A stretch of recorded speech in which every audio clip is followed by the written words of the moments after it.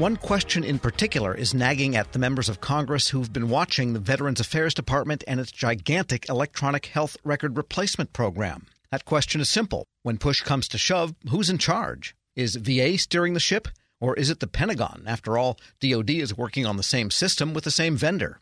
And what happens when the two can't agree? VA says it's closer to an answer, but as Federal News Network's Nicola Grisco reports, close ain't good enough. Members of Congress have been pressing VA for a better, clearer leadership structure, as both it and the Pentagon implement new electronic health records that are interoperable with each other. VA Secretary Robert Wilkie and then Defense Secretary Jim Mattis had signed a joint agreement back in September. It promised both departments would be committed to achieving interoperability, but it didn't say much else. Both departments have an interagency program office. That's supposed to help facilitate some of the decisions that both departments will need to make as they implement new EHRs. But that office isn't really working in the way it should. VA and DoD have a team that's looking into this office and the department's current governance model.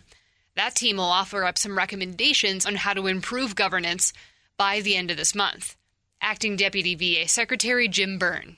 All of us have agreed, despite any rumors that are out there, that we would like to consider the option, and we're looking forward to the recommendations at the end of February, to have one arbitrator, whatever the title, a purple person, who we all agree would make decisions where there's a dispute between DoD and the VA. And that's a purple person, not somebody from DoD, not somebody from the VA. But that plan has some members of Congress frustrated and a little worried.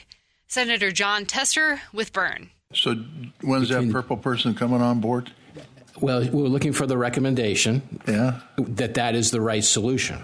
Yeah. And we're still seeking names and looking for that person right now. So we don't even have if that's the idea we choose, if that's the construct that we're going to use going forward, we've not decided on that person yet. We've not even interviewed him yet. So, and I'll put my rest of my questions in writing for the record, but my concern is VA is no small partner here. It's big, but DoD can steamroll the VA if they want. I do not agree with that, sir. Well, I hope you're right. But they've been down the road, so I think they have some experience that the VA doesn't have that they can say, we know better than you. Tester was one of 8 in a bipartisan group of lawmakers from the House and Senate VA and Appropriations Committees. They recently asked Wilkie for a little more transparency from VA and more detail in some of the briefings that VA officials gave to members of Congress. This has been an ongoing theme in recent congressional hearings from VA, and not just from Democrats. Senator John Boozman is the chairman of the Appropriations Military Construction and Veterans Affairs Subcommittee. The reality, though, is that somebody has to be in charge. We have to have an organizational flow chart as to how things are decided. We've all been around government for significant years, and simply that will bog down tremendously. So what we'd like for you to do is provide an update on joint oversight, how this is going to work, including the organizational structure and accountability mechanisms that facilitate coordinated decision-making and oversight. And we really want that, soon. That should already be in place. Members of the Senate Appropriations Subcommittee say they're skeptical of VA's budget and timeline for the new EHR. The timeline is 10 years. Senator Stephen Daines with John Wyndham. Wyndham is the program manager for VA's Electronic Health Record Modernization Office. Where in industry do we see software solutions being introduced over a 10-year horizon? Sir, I think it's important to understand that the signing of the contract is a static document for a very dynamic environment. And so we will continue to evolve with the commercial product.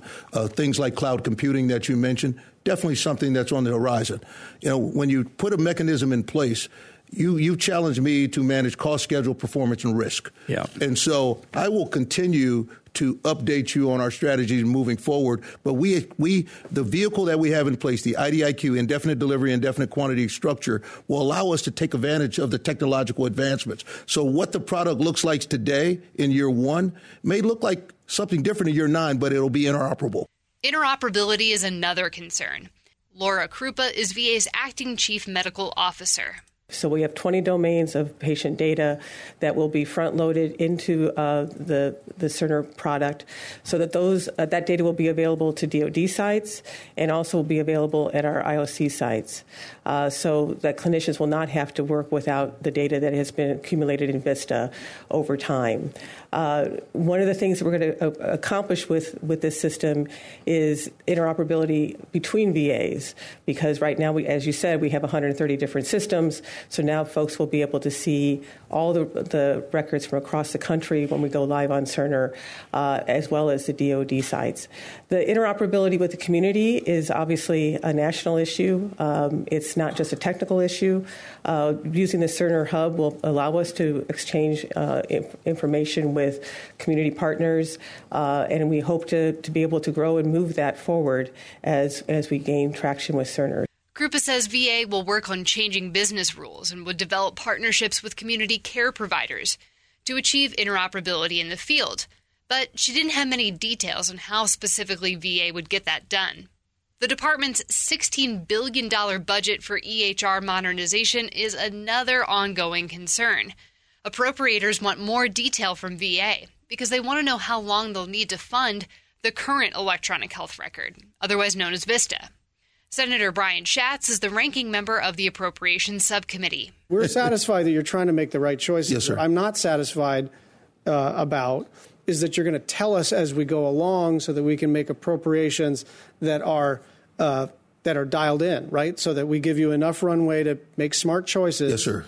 We don't penalize you for not spending, one fiscal year's money, and we don't put so much political pressure on you that you do a dumb thing.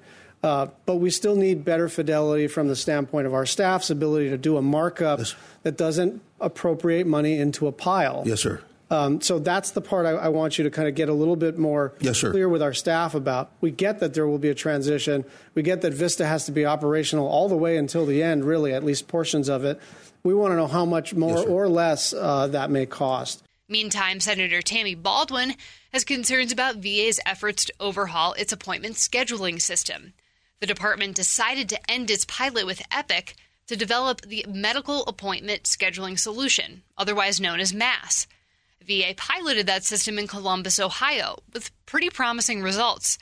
Baldwin says wait times for primary care improved by 30%. Behavioral health wait times went down 18%. The schedulers themselves took 30 to 50% less time to actually make an appointment. But VA announced recently it wouldn't go with the Epic system. It would buy Cerner's scheduling product instead. Here's Baldwin. Another statement made was, quote, "This will improve access for veterans and streamline workflow for staff." Since no VA medical center is currently operating on a Cerner scheduling module, I'm not sure how the VA can make such a statement. And so I'd like you to provide the committee with metrics and actual data on how this decision will improve access for veterans and streamline the workflow for staff. Baldwin says she also wants a budget and a timeline for actually implementing the Cerner scheduling system. VA says it's still too early to publicize those schedules. Nicole Lagrisco for Federal News Radio, part of the Federal News Network. Check out Nicole's story at federalnewsnetwork.com. Helping your employees learn new cloud skills helps your business become more agile, more resilient, and more secure.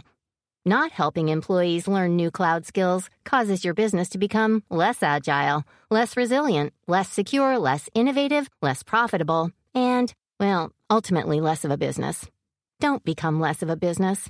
Try Pluralsight and get your employees everything they need to learn new cloud skills. Learn more at pluralsight.com/vision.